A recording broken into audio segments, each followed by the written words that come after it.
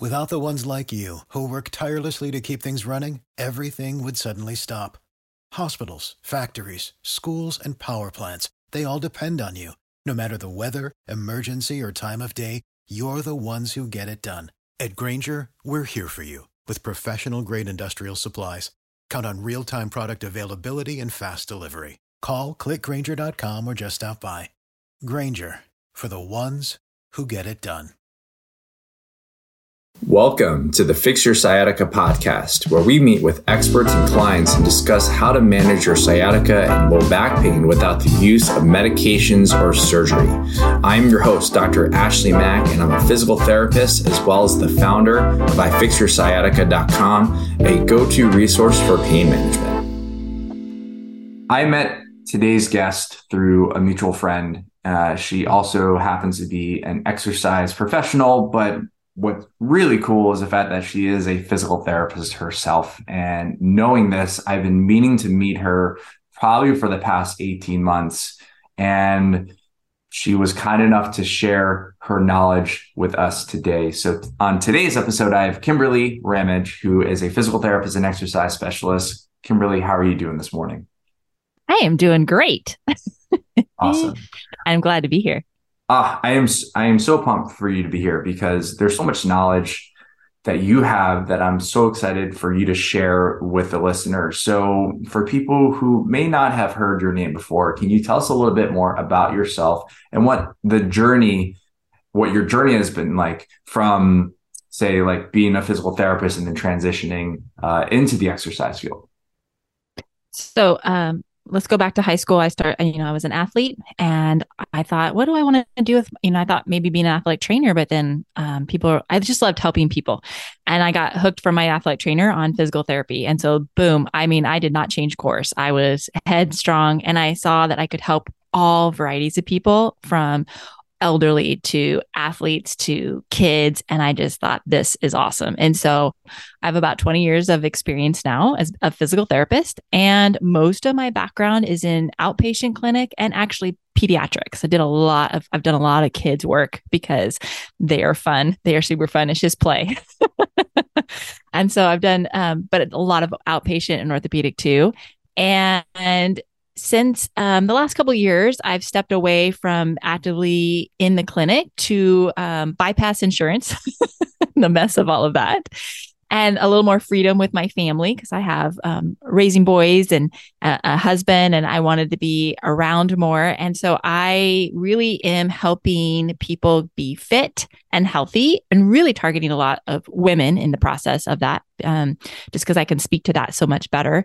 And so I have a fitness channel because I wanted to make sure people could get fit and not feel like they have to go to the gym or they don't have time. I was like, you can always have time to be fit. So let me give you some free videos to have that as an option. And then of course, I'm always showing modifications and even answering questions on my YouTube channel when people have questions. So it's awesome.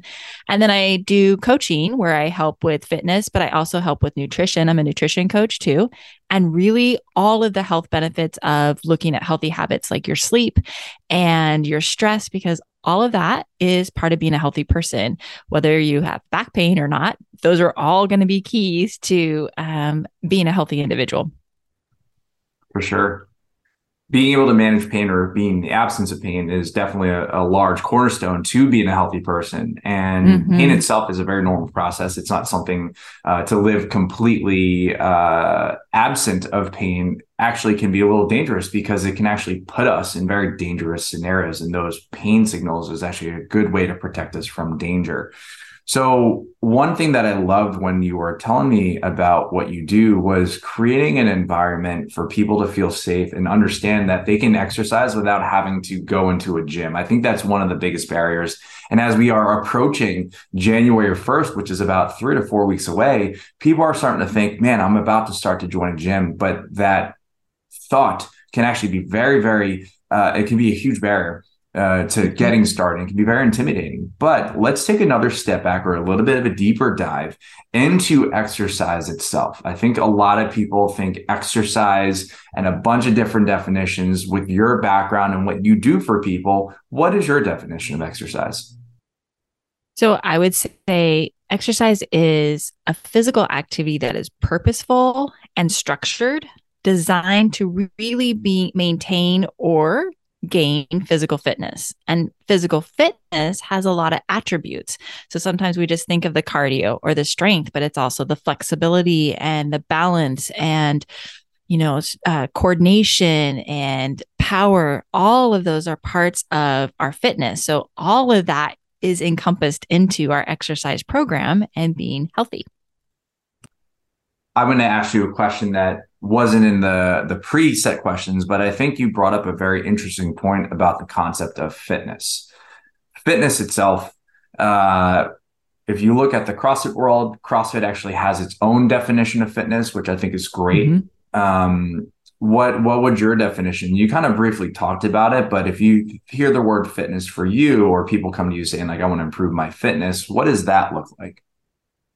That looks like a range of strength, mobility, balance, and power. And then heart function, right? With your cardio and the different aspects of that all encompasses that, because I'm really focused on making sure we age appropriately. And, you get to things like balance. It's a use it or lose it system. And if we don't practice it, like these kids are awesome in the jungle gyms because they're always on it. We as adults sit down to put our socks on instead of really practicing balance. So I focus a lot on those type of activities because that's part of being healthy as we age, decreasing that risk of injury, decreasing that risk of, falling. And so I want to make sure we're looking at all aspects of fitness, not just the strength, not just the cardio, but also the entire aspects of that fitness. I love that definition. My definition is very simple, but it kind of falls in line. But my definition of fitness is just being able to do anything that you want physically. And I think that for what you said, being able to tie in strength, balance, the cardiovascular aspect, there's many different components to fitness. So I love that definition. And I had to ask you that question because you brought up the concept of fitness. And I think a lot of people have some mixed views or opinions on fitness. You have some people who are like, yeah, fitness, that means that you're going to be so physically fit and strong and do all these different things like lift weights. And that's great. There's some people who just want to lift weights and they want to be strong. They want to lift 400 or 500 pounds. But then there's other people who say, yeah, I want to be strong, but I don't necessarily want to or have to lift 500 pounds. Is there another way for me to improve it? So being able to have that general term and say fitness is encompassing, I think is really, really great. And I'm saying the word really a lot this episode, so I'm going to say that word a lot less for the remainder of today. But let's talk about the importance of exercise. So exercise is a way to improve fitness, but why is it so important for us humans to exercise? Oh man, there is so many benefits. It's crazy. And more than what we generally think about. So obviously it's going to help our general health, right? So as we improve, as we age, it's going to be so many general parts to it, but it's going to obviously help with weight management. Well, weight management is also going to help then with less back pain and less chances of having some of those back injuries because we're not carrying around as much weight. It's going to help us have stronger bones and muscles. That's important for our structure and nice, good posturing. Again, helping with any of our back issues. We're going to have a stronger force to be able to stabilize correctly and move. We're going to have improved sleep so that we can recover better. That's important when no matter what, aging wise, healing, if you have injury, it's all important. So that's going to help us with our sleep.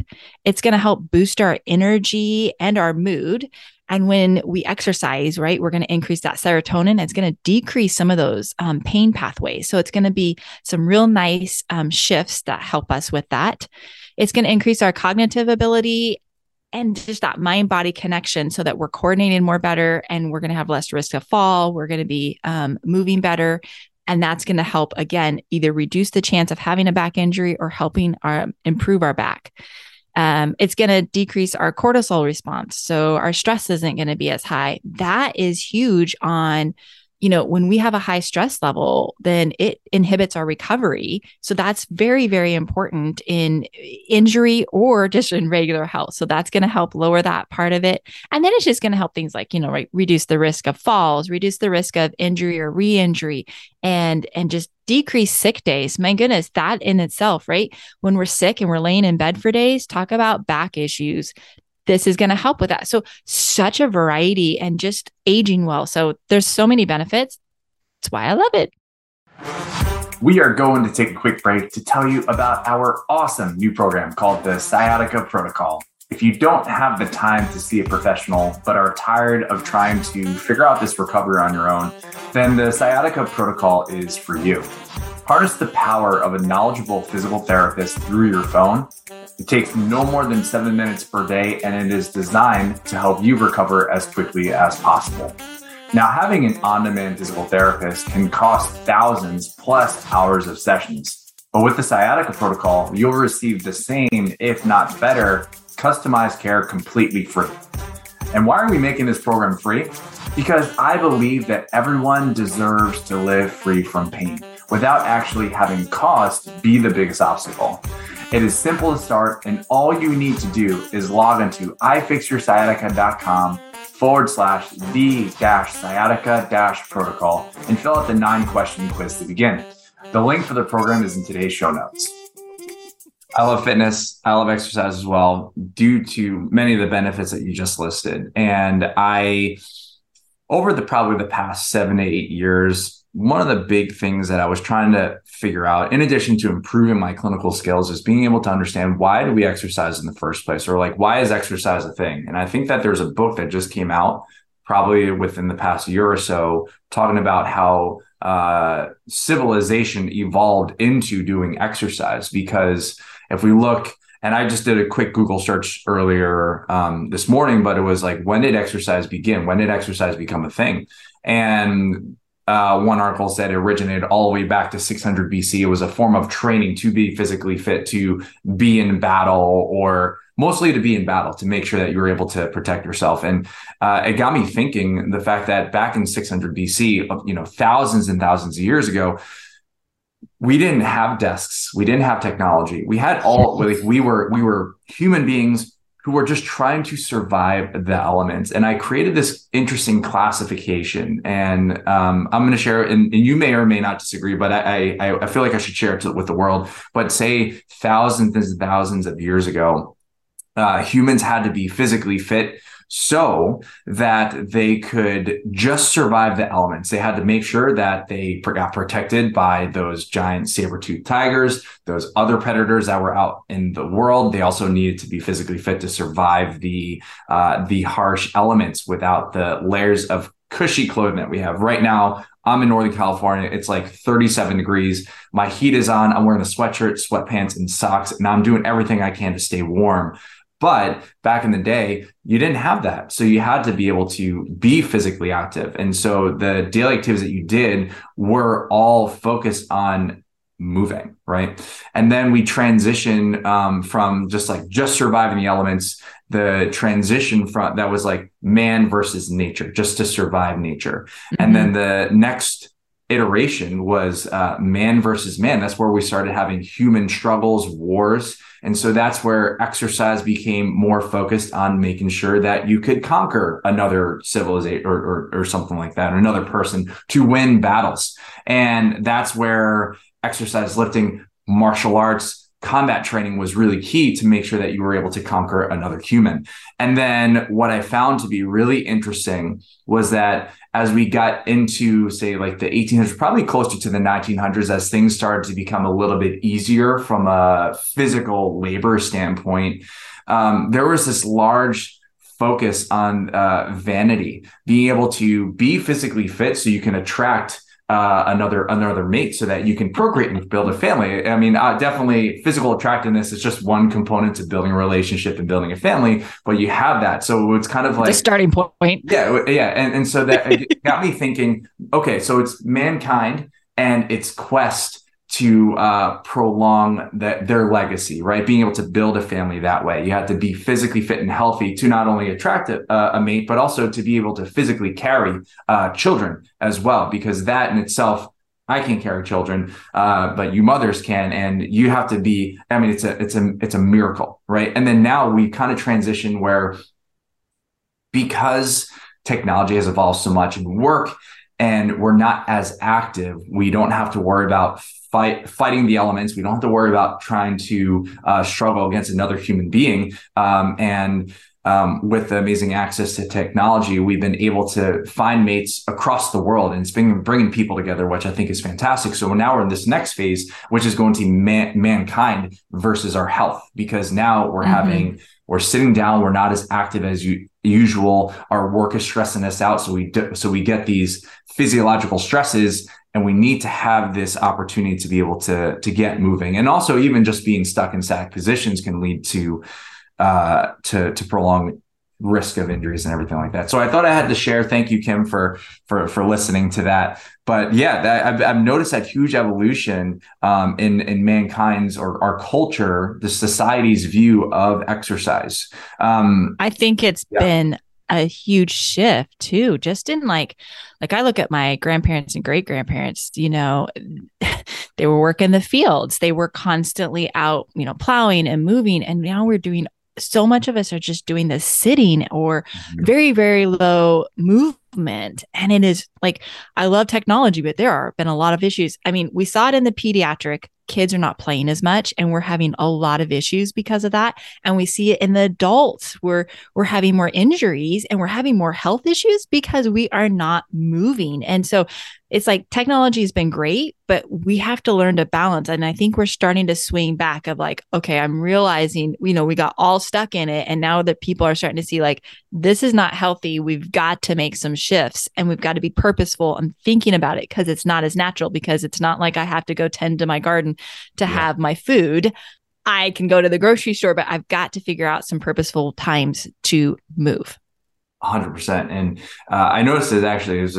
I used to live in Hoboken, New Jersey, and that's actually where I had my brick and mortar physical therapy clinic, but also my own fitness facility. And I lived in the gym, and so it was actually really easy for me to get purposeful movement because it was my job that was part of it. But I noticed people were having long commutes, and by the time they got home, they're exhausted. And they're like, I don't want to exercise. And now I'm not a gym owner anymore, and I live out in the West Coast, and I'm thinking, yeah, it is really hard to get the motivation to go to the gym and work out. But one of the things I was really able to appreciate living out here is the sheer awesomeness of the great outdoors. And so I might not necessarily lift weights as heavy as I used to. I might not work out as much as I used to, but I'm at least 4 to 5 times a week. I'm outside, I'm walking, enjoying the great outdoors. And that in itself was really something that I wouldn't necessarily be able to do if I lived out on the East Coast and didn't have my gym. So it was a very interesting observation. So, so let's talk about, okay, so we know that exercise is important. There's a lot of benefits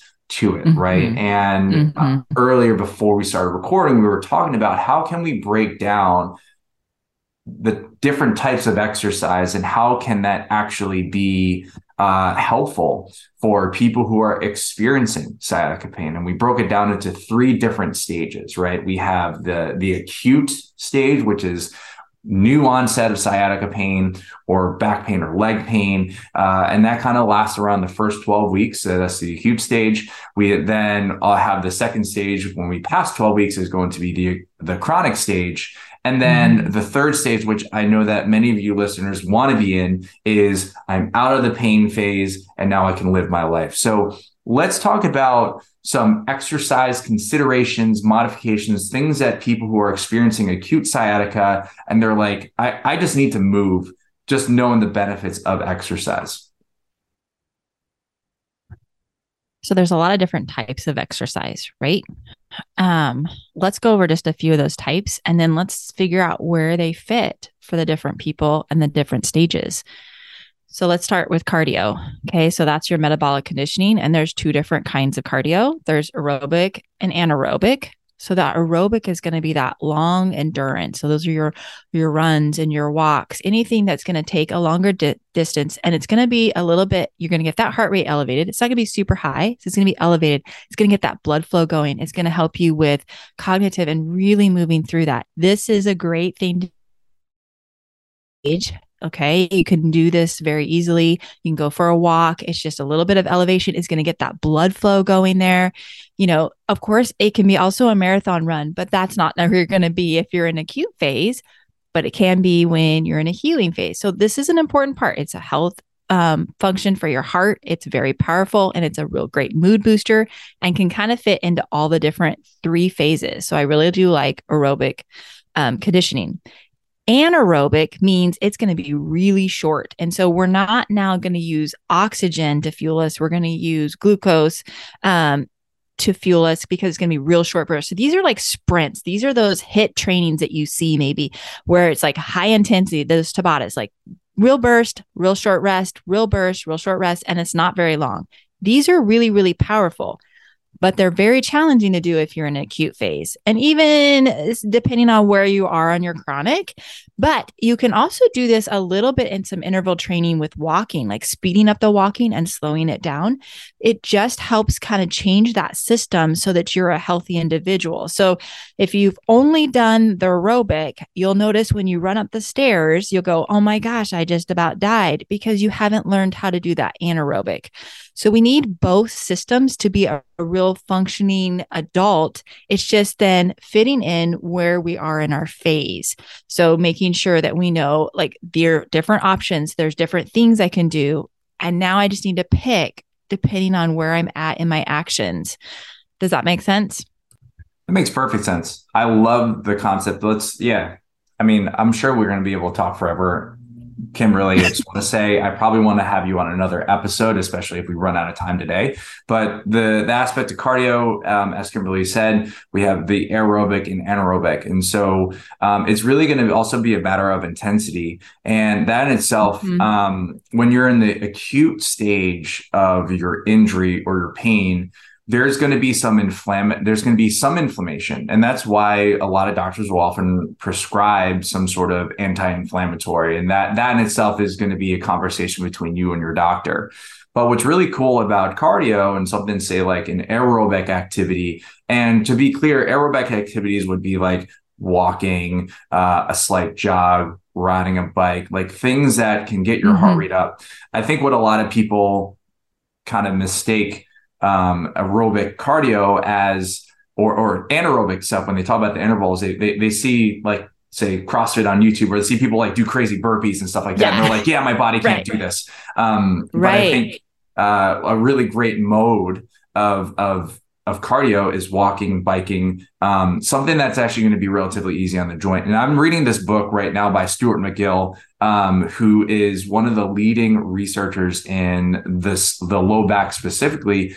And I came across one of the segments in his book that actually talked about how fast walking actually reduces the amount of load on the spine compared to slower walking, which is so fascinating. I thought that was a very interesting thing, and I thought I should share it with you all. And what's really cool. They can, oh, sorry. No, go ahead. They can pick that mode, whatever they like. I'm all about like, pick what works for you and what you enjoy, because that's what's going to make you show up again tomorrow. And then you can add that anaerobic in that same activity. You can do a stationary bike and do a few sprints, do a little bit faster, and then do some rest break, do a little bit faster, do some rest break, 20 seconds of going a little bit faster and then resting or walking. And so you can add both of those elements in the same modality. So you didn't have to do anything different. It's just how you attack it. And so that's what and I'm just really big about picking what you enjoy, because that's going to be what helps you do it again tomorrow.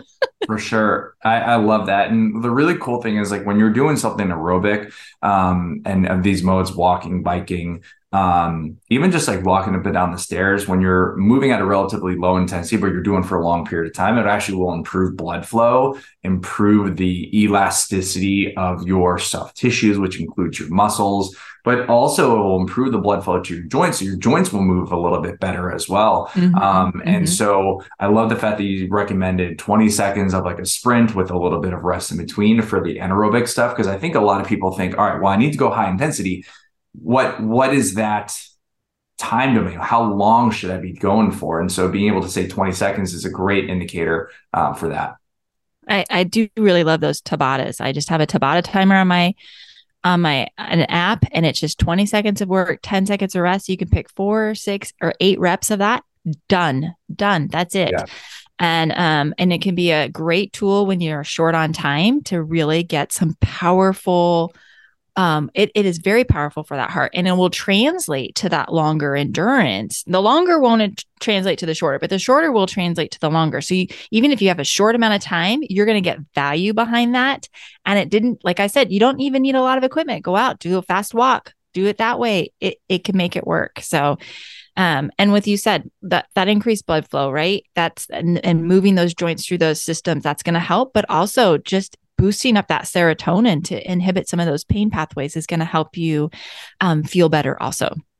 It's huge. So cardio is good. Thumbs up. And what you'll probably see is actually a bunch of other podcasts will actually talk about this. You'll hear amongst other podcasts this concept of like zone 2 training, which is that anaerobic where you're not getting your heart rate super high. You're getting it maybe a little bit higher than conversational pace, but you're able to sustain that for a long period of time. So cardio is great. What's another form of exercise that we can incorporate? Okay, so let's talk about strength. Again, we're going to break that down into, let's just break it down into two sections. Okay, cool. So you're going to have muscle endurance and you're going to have more strength. Muscle endurance is going to be where you are working for a longer period of time, more reps, lower weight or body weight. And a lot of times you're going to get your heart rate up there because of that. And so this can be body weight exercises of just doing some squats. It can be using light weights, maybe doing some shoulder rehab, maybe doing some of the some glute work to help strengthen for your low back, those type of activities, right? It doesn't have to be, it's more of the higher reps, and you're strengthening it in an endurance, and your body needs that for like, it's great for posture. Posture needs endurance activities. And so you're strengthening it in more of that endurance mode. And so this can be done at any of those 3 levels too. It's just going to be modified and looked a little bit differently. So maybe it's just with body weight, and you're going through and you're doing something like a squat that's just in a shorter range. And as you feel better and it's less acute, you can do a deeper squat. It's still body weight, or it's very, very lightweight where you're doing a lot of reps just to not be taxing the system quite the same, and really focusing on form and letting your body really understand its movement and its stability. And so I really like that. And then the other one is strength. And that's where we're really going to get that heavy weight. We're going to have less reps. And this is really going to see where, you're really going to see some physiological differences in your muscles. This is the one that most people get scared about. This isn't the one you do when you're in acute phase, but it is something you do after you start having that healing, because that's part of strengthening those muscles to a different level and strengthening those bones, especially like here I am as a woman, I need strong bones. That's a big factor. And so this is a powerful move. And when we learn in that endurance, the muscle endurance, right? We're learning great form. Now we're just going to add heavier weight. So we know the form, and we're going to add this heavier weight and tax that system. And when we tax it that much too, our body goes, oh my gosh, I need every single muscle. I'm going to burn fat rather than muscle, because I'm realizing you need everything you've got. This is very powerful in helping maintain body weight and really lean you down, which again is going to help with that back issue. So those are kind of the 2 breakdowns I would say for strength. Very, very important. If we're going to maintain good posture and we're going to move through our day functionally, we've got to be strong, and it's going to help us age better, and it's going to help reduce injury again. I love the fact that you broke strength up into two different components, the muscular endurance and the strength itself. I often say the muscle endurance, I often comment when I work with my clients, I say, this is what we call movement competency. Can you actually move within the range of motion? I think what a lot of people think when it comes to strength, that they have to lift those heavy weights. But really, as you said, taking yourself through the full range of motion, if we're talking about squatting, being able to say, all right, what are my hips capable of? And really it helps. What I find with strength endurance and even just strength in general, it helps you become even more in tune with your body to help it really move more mechanically efficient. And I find that when we are moving inefficiently, when our bodies are using strategies that shouldn't be happening, like if we're trying to squat and we're doing a lot of movement on our back, our backs are going to get a little cranky and it's going to be tough. And I love the fact that you talked about how movement and strength endurance or muscle endurance is actually really good for the acute phase. That's where we're having a lot of that, again, inflammation, the pain that happens, but there's also going to be a lot of muscle guarding, listeners. And when there's a lot of muscle guarding, your body is creating this protective mechanism to prevent any sort of excessive motion because the body is in fact in pain and it's scared. And one of the really cool things about movement competency, muscular endurance, is that going through these motions in a pain-free way will actually reduce your muscles' ability or need to guard, which then actually opens up a world of possibilities when it comes to the exercises and will facilitate healing. And then before you know it, as you are recovering and getting more confident in how your body moves, we can then start adding the intensity, building up that muscle and making sure it never comes back. Absolutely. And so many, I know, like just even women with or without back pain, weights, that sounds scary, weight training. And it's so powerful. And we saw that a lot in the clinic. People are like, oh, I don't weight train. I've got a back issue. Like, oh, guess what? This is actually going to be good. So it doesn't always have to be that you look like the Olympic lifter, right? You see it on TV and you're thinking, I'm not doing that. Or like you said, the CrossFit Games, it doesn't have to look like that. They didn't start there. Yeah. And there's a starting point for everyone. Also, everyone has a specific goal. If you want to be able to just be physically fit so you can go on a hike, then that's totally okay. That's totally awesome. Actually, you have to make sure that your legs are strong enough to be able to make yourself walk uphill, but also you have to have that balance. You have to have that coordination to be able to step over a rock or two, or as many as you come across when you're doing something as simple as a hike. And so strength is really beneficial. Let's talk about another form of exercise. So we have cardio, we have strength. What's another form? We'll do one last one. Okay. So let's just, I have two more, but let's put them together because they're going to be kind of similar.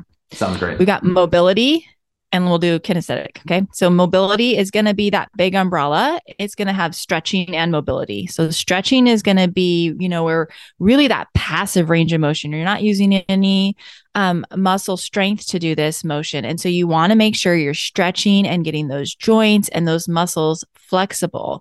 But you also want to make sure you're staying mobile. Mobile is going to add that muscle strength in there so it's more of that active range of motion. And we need both of those to be healthy. And so when we're in a back issue, we're going to work on making sure we have some flexibility in like our hamstrings and our hips.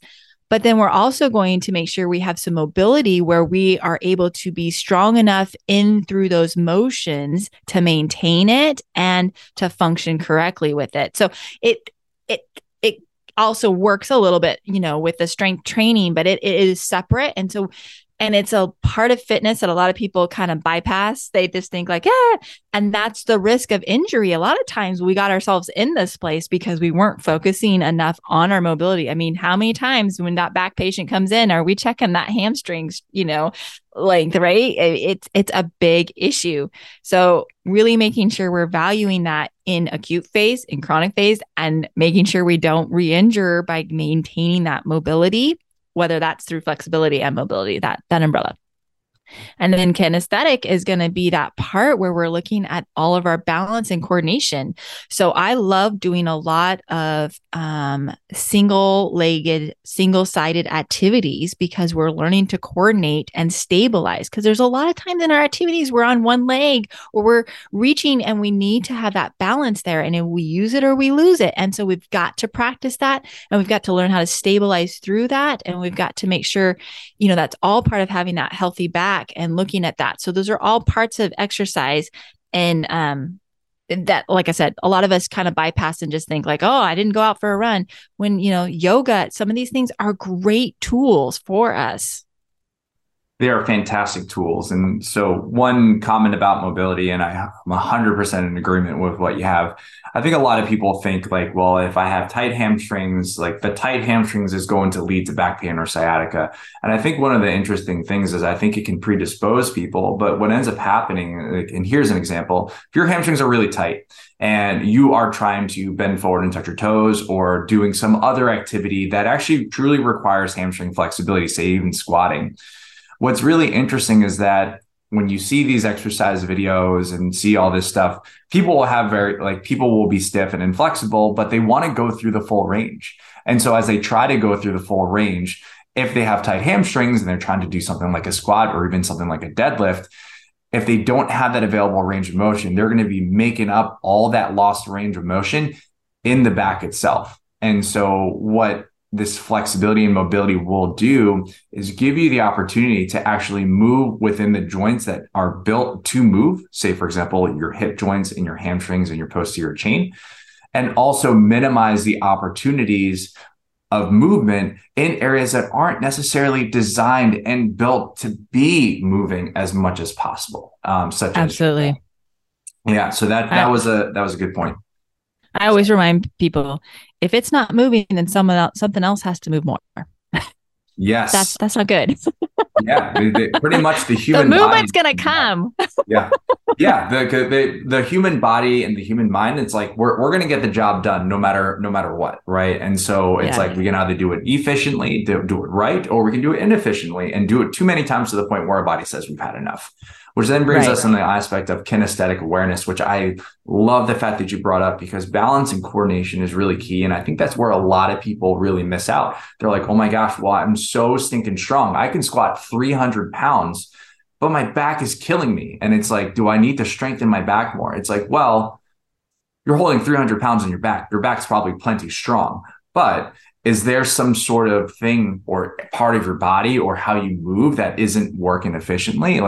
So that's where we have to be able to say, all right, well, if it's not moving in one area, it's going to be moving somewhere else. But then also, if we are not coordinating and not trying to balance, all that extra muscle contractions is going to be placed somewhere else that it doesn't necessarily need, where it's the wrong job. It's kind of like when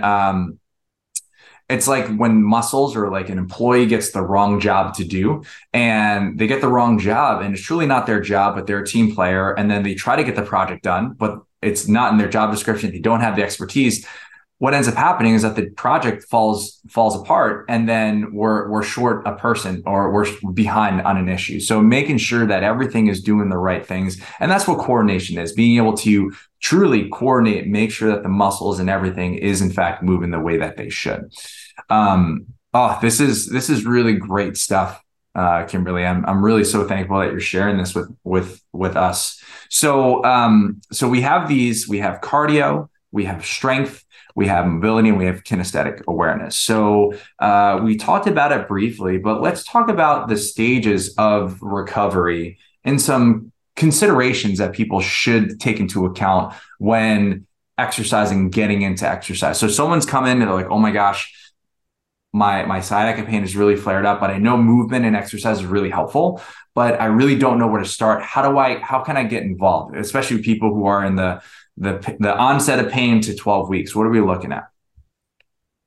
So you want to make sure there's a lot of factors starting beforehand too, right? So what are you coming in with? So when I would see back patients, right?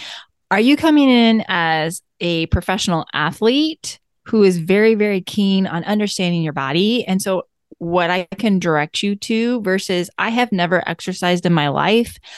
I don't understand anything, right? So you've got that already in the play. So where are you? Are you a novice or are you an expert? So that's going to start to play a little bit of what you can do. And then just really thinking through the pain and kind of letting that be a little bit of that indicator when you're in that acute phase.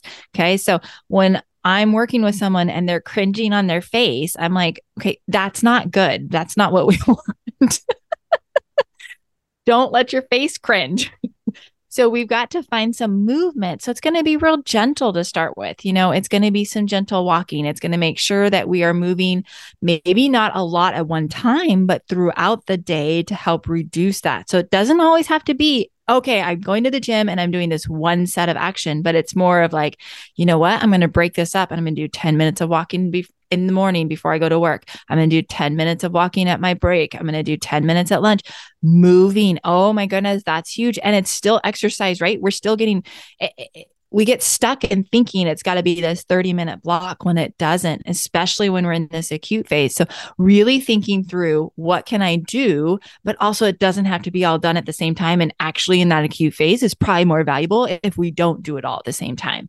So those are type of things, thinking about some mobility, really moving through those movements and, either working with a physical therapist, working with, someone who knows something, that's a great tool. But otherwise, just making sure you're kind of paying attention to what feels good and gives you some relief. Because you'll find a lot of my patients would go out and do like, actually, I felt better after my 10-minute walk. And it's not long enough where it irritates it, but it's short enough that it got the blood flow going, it got their serotonin levels up, and it made them move and not get so stiff. Great part in the acute phase. I love that. I wrote in bold letters on my notes. I was like, when you talked about the cringe face, the grimacing face, I just thought it was so funny because not funny. It's being in pain. It's not funny, but it got me thinking, because when I'm working with some clients, sometimes they'll grimace. And the grimace is actually them trying to figure out what they're feeling. And so I laugh, because what I'll often ask when I see someone grimace, I'll say, is that a grimace of pain, or is that a grimace of you trying to figure out what you're dealing with? And I just, and it's funny because both myself and my clients laugh when I say that, but it's true to be able to see that you have to listen to your body and identify what are these triggers that are actually increasing your pain. I also love the fact that you brought up the concept. It's important for you to identify who you are as an exerciser, as a human being. Are you a professional athlete, or are you someone who's never exercised before? Because those starting off points would be very different, which is in essence, not only identifying your baseline and who you are, but it also will dictate your goals in regards to what you want to be able to accomplish once you are out of this pain cycle. And I love the fact that you said, let's break down the length of time of activity.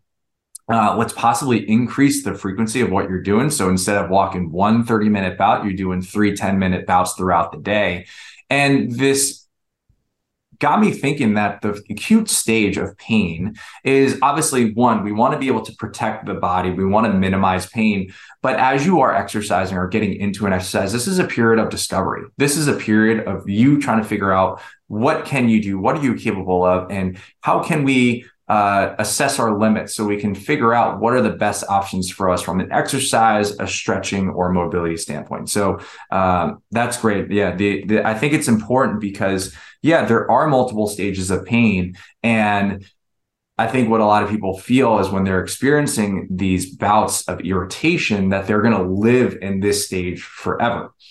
But the truth is that more often than not, we're going to be able to transition just from a time perspective out of these stages, which then transitions to when you're living when you're living with pain and you've been experiencing this for longer than 12 weeks, you are now in the chronic stage. Now, I just want to make note that there's something called the subacute stage, which is it's at around the 8-week mark.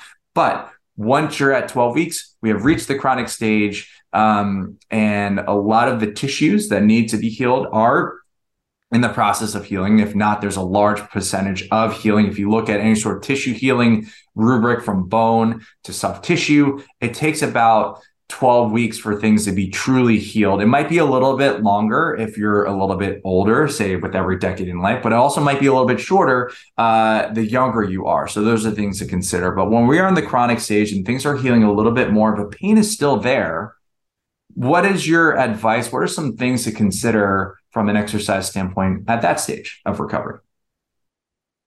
So again, you're still going to look at, pain being a part of their indicator and kind of looking at that, but you're just kind of going to start slowly advancing what you've already built on. So again, depending on who you are, right? So if we're doing those 10-minute walks, you're pushing that a little bit more, and because your body's got to get used to that. It's got to strengthen up into that to get you back to functioning level.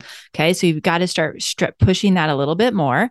And then you could add, like what we talked about, some anaerobic pieces to that, where you're like walking a little bit faster, slowing it down, walking a little bit faster, adding some of that interval training. That's a great way to add into that. Also doing some strength training, but this is going to be that endurance training where we're just moving through the motions of the squats, and maybe we can add just a little bit of weights. When I mean a little bit of weight, sometimes I'm like, grab some soup cans, add from there, right? And just moving through that motion and really making sure our mobility is good and we're going through as much motion as possible. This is all part of recovery to get ourselves ready to be functionally without pain and ready to go and not re-injure. So kind of moving in those, we're still staying and not the advanced, we're not going to the big heavy weights for the strength training yet, but we are moving into strength training. It's just going to be that endurance training so that we're getting that body ready for all those different postures. Yeah, I love it. In essence, we're kind of testing the waters out a little bit more. So acute stage, we're actually just trying to see, like, is this water too hot for us to even be in? But then when we reach the chronic stage, we can start to push the limits a little bit more to allow us to kind of break free. Because even over a span of 12 weeks, if you don't exercise in a span of 12 weeks, you're going to lose a lot of strength. You're going to lose a lot of your conditioning. It might actually make you feel worse because your body, the human body, craves movement. And if you aren't moving for 12 weeks, the body's going to feel stiff to begin with. So from there, being able to just extend a little bit, you can increase the intensity a little bit, just like Kimberly said. And when you reach the chronic stage, listeners, again, the tissues that need to be healed are most likely, the majority of them should be healed. But also, not only are we experiencing tissue healing and the injury itself, but also what we call central sensitization, how your brain actually perceives a lot of these signals that actually get sent to your body. If you're living in pain for 12 weeks or more, your brain is in the habit of experiencing pain whenever it gets an electrical signal from that area. And as long as you ruled out that what you're doing is actually truly not causing any sort of damage, you do have an opportunity to push these limits and see how far you can increase your threshold of movement or intensity. And that's where you're going to be able to get a lot of really cool, we call this cortical remodeling, central sensitization. We're actually retraining your brain. And this is actually tapping into more of the central nervous system, the neurological aspects. And it could be very scary because the brain is so sensitive. You could feel great one day, and then you can do a little bit too much exercise, a little too much work, and then you can feel terrible the next day. Does that mean that you actually, in fact, damaged yourself? Not necessarily, not always, could be. But if it's slowly increasing your capacity to do something, it's really beneficial. Kimberly, if you mind me ask, like when you're working with people and it's like, okay, now it's time to increase, is there kind of like a general number or range or percentage that you recommend people increase their activity if they're feeling okay? No, because it depends kind of where they're at. So if you haven't done weight, maybe we're going to add weight and stay at the same rep. If you've had, or maybe we're going to increase how many reps. We're pushing the limit of something. So I don't care if it's pushing the limits of reps. I don't care if it's pushing the limits of time. I don't care if it's pushing the limits of how much we're adding in there, right? Anything that's adding to it, that's what we're doing, right? So we're getting our body ready to function fully, and we need to push that. And it can be pushed in a lot of different ways. And sometimes it depends too, like, like, oh, I don't have a lot of time. I'd rather add a little bit extra weight and do fewer reps and push it that way. So there's different avenues, or I'm pushing how fast I'm walking, or I'm pushing the length of time I'm walking, or I'm adding in a little bit of a jog, a couple of minutes. Anything that's increasing that intensity is what we want to build on. And we keep building into that as much as we can back to that functional level that we were at. Yeah. I love the fact that you said there's many different factors of how we can push the limit. We have the reps, we have intensity, which is the weight, time. So being able to just like do it for a longer period of time, and also the speed. I usually recommend, we'll say like a 15% increase in any one of these domains. If you do a 15% increase in both rep and intensity, you're looking at a 30% increase in intensity to begin with. So I usually cap it off at that. And I got that number from, it was like a running volume. And I thought that this would be a great way to be applied. So really good things to consider. All right. So let's talk about the last stage. Now, we don't have that much time, but let's talk about the last stage. People are out of pain. They're like, okay, I don't want to get this again. What are a couple of things to consider? So then that way they can live free from the fear of getting hurt again. Like, how can they feel confident with their exercise program? This is where we get into like a lot more of that functional fitness. Now, that doesn't mean you have to go to CrossFit to be functionally fit, right? It just means that a lot of the movements that you're going to work through are going to be functionally looking at, so that we can really translate it into what we're doing everyday life. So this is where I enjoy like building up onto some of that heavier strength. Okay. So once we get better, we start adding in some heavier weights to really strengthen those muscles, to make sure we can have great posture, and making sure we're staying real focused on great form. Strength training is very, very powerful. Adding in some of that, like I said, some of that HIIT training, that anaerobic, we can start adding that in and push that limit a little bit more, so that we're ready to move. So our body isn't like, what the heck just happened when I ran up the stairs and I'm twisting, right? It's like, no, I've done this before. I know what I'm doing, and I can respond appropriately. And then maintaining and making sure we're still sticking with some balance. So making sure then, this is where I start adding in a lot of that single leg activities too, because we're really working on tons of core when we start doing single-sided activities, and we're adding that coordination, and we can kind of build on all of that, and then making sure we're staying mobile. So pushing all those elements more and more, but really picking some activities, those squats, the deadlifts, those are all important. Really working on some of those things that you go, I'm going to functionally use this, and I need to make sure my back knows what it's doing. And the more I can get in that, I'm going to be able to tackle whatever comes my way. Yes. So now we're at a point where you have a little bit more play. You have the opportunity to try things out and see what you're capable of. And so a great opportunity to do things that to break the routine of what you did leading up to your injury in the first place. You might have been missing something in your daily activity. It could have been balance. It could have been strength. And so looking at your recovery when you're out of the cycle of pain, and you're like, okay, well, what are the next steps for me? Try to look back and say, what was missing in my daily routine that I can start implementing now so this doesn't come back? And the really cool thing is that you don't have to do this alone. You can absolutely do it alone. And we've talked about some guidelines and things to consider when you're at each stage, but you don't have to go through this recovery and getting back into exercise by yourself. There's people like Kimberly who exist, and myself who exist, who are actively here to help you. And so with that being said, Kimberly, let's talk about you. How can people get in touch? What are some ways that people can work with you? So I have a YouTube channel called Kimberly Joy Fitness, and it is a place where I do 5 days a week. I have exercise videos, and a lot of them I'm showing a lot of modification. So like I might be doing a push-up on my toes, but I'm showing you also you can do it on your knees, or you can even do it on the wall, right? Or I'm squatting lower than you are maybe, but I always talk about the different ranges, that type of thing. And I have some beginner series, and I have more advanced series, so that, you can be at different levels. I also have Instagram, Kimberly Joy Fitness, and there's links there to work with me personally if you want, for coaching, for fitness. And like I said, I do nutrition coaching and just general habits just to get healthy and so forth. But all of that, my channel really is targeted to say, you don't have to get to the gym.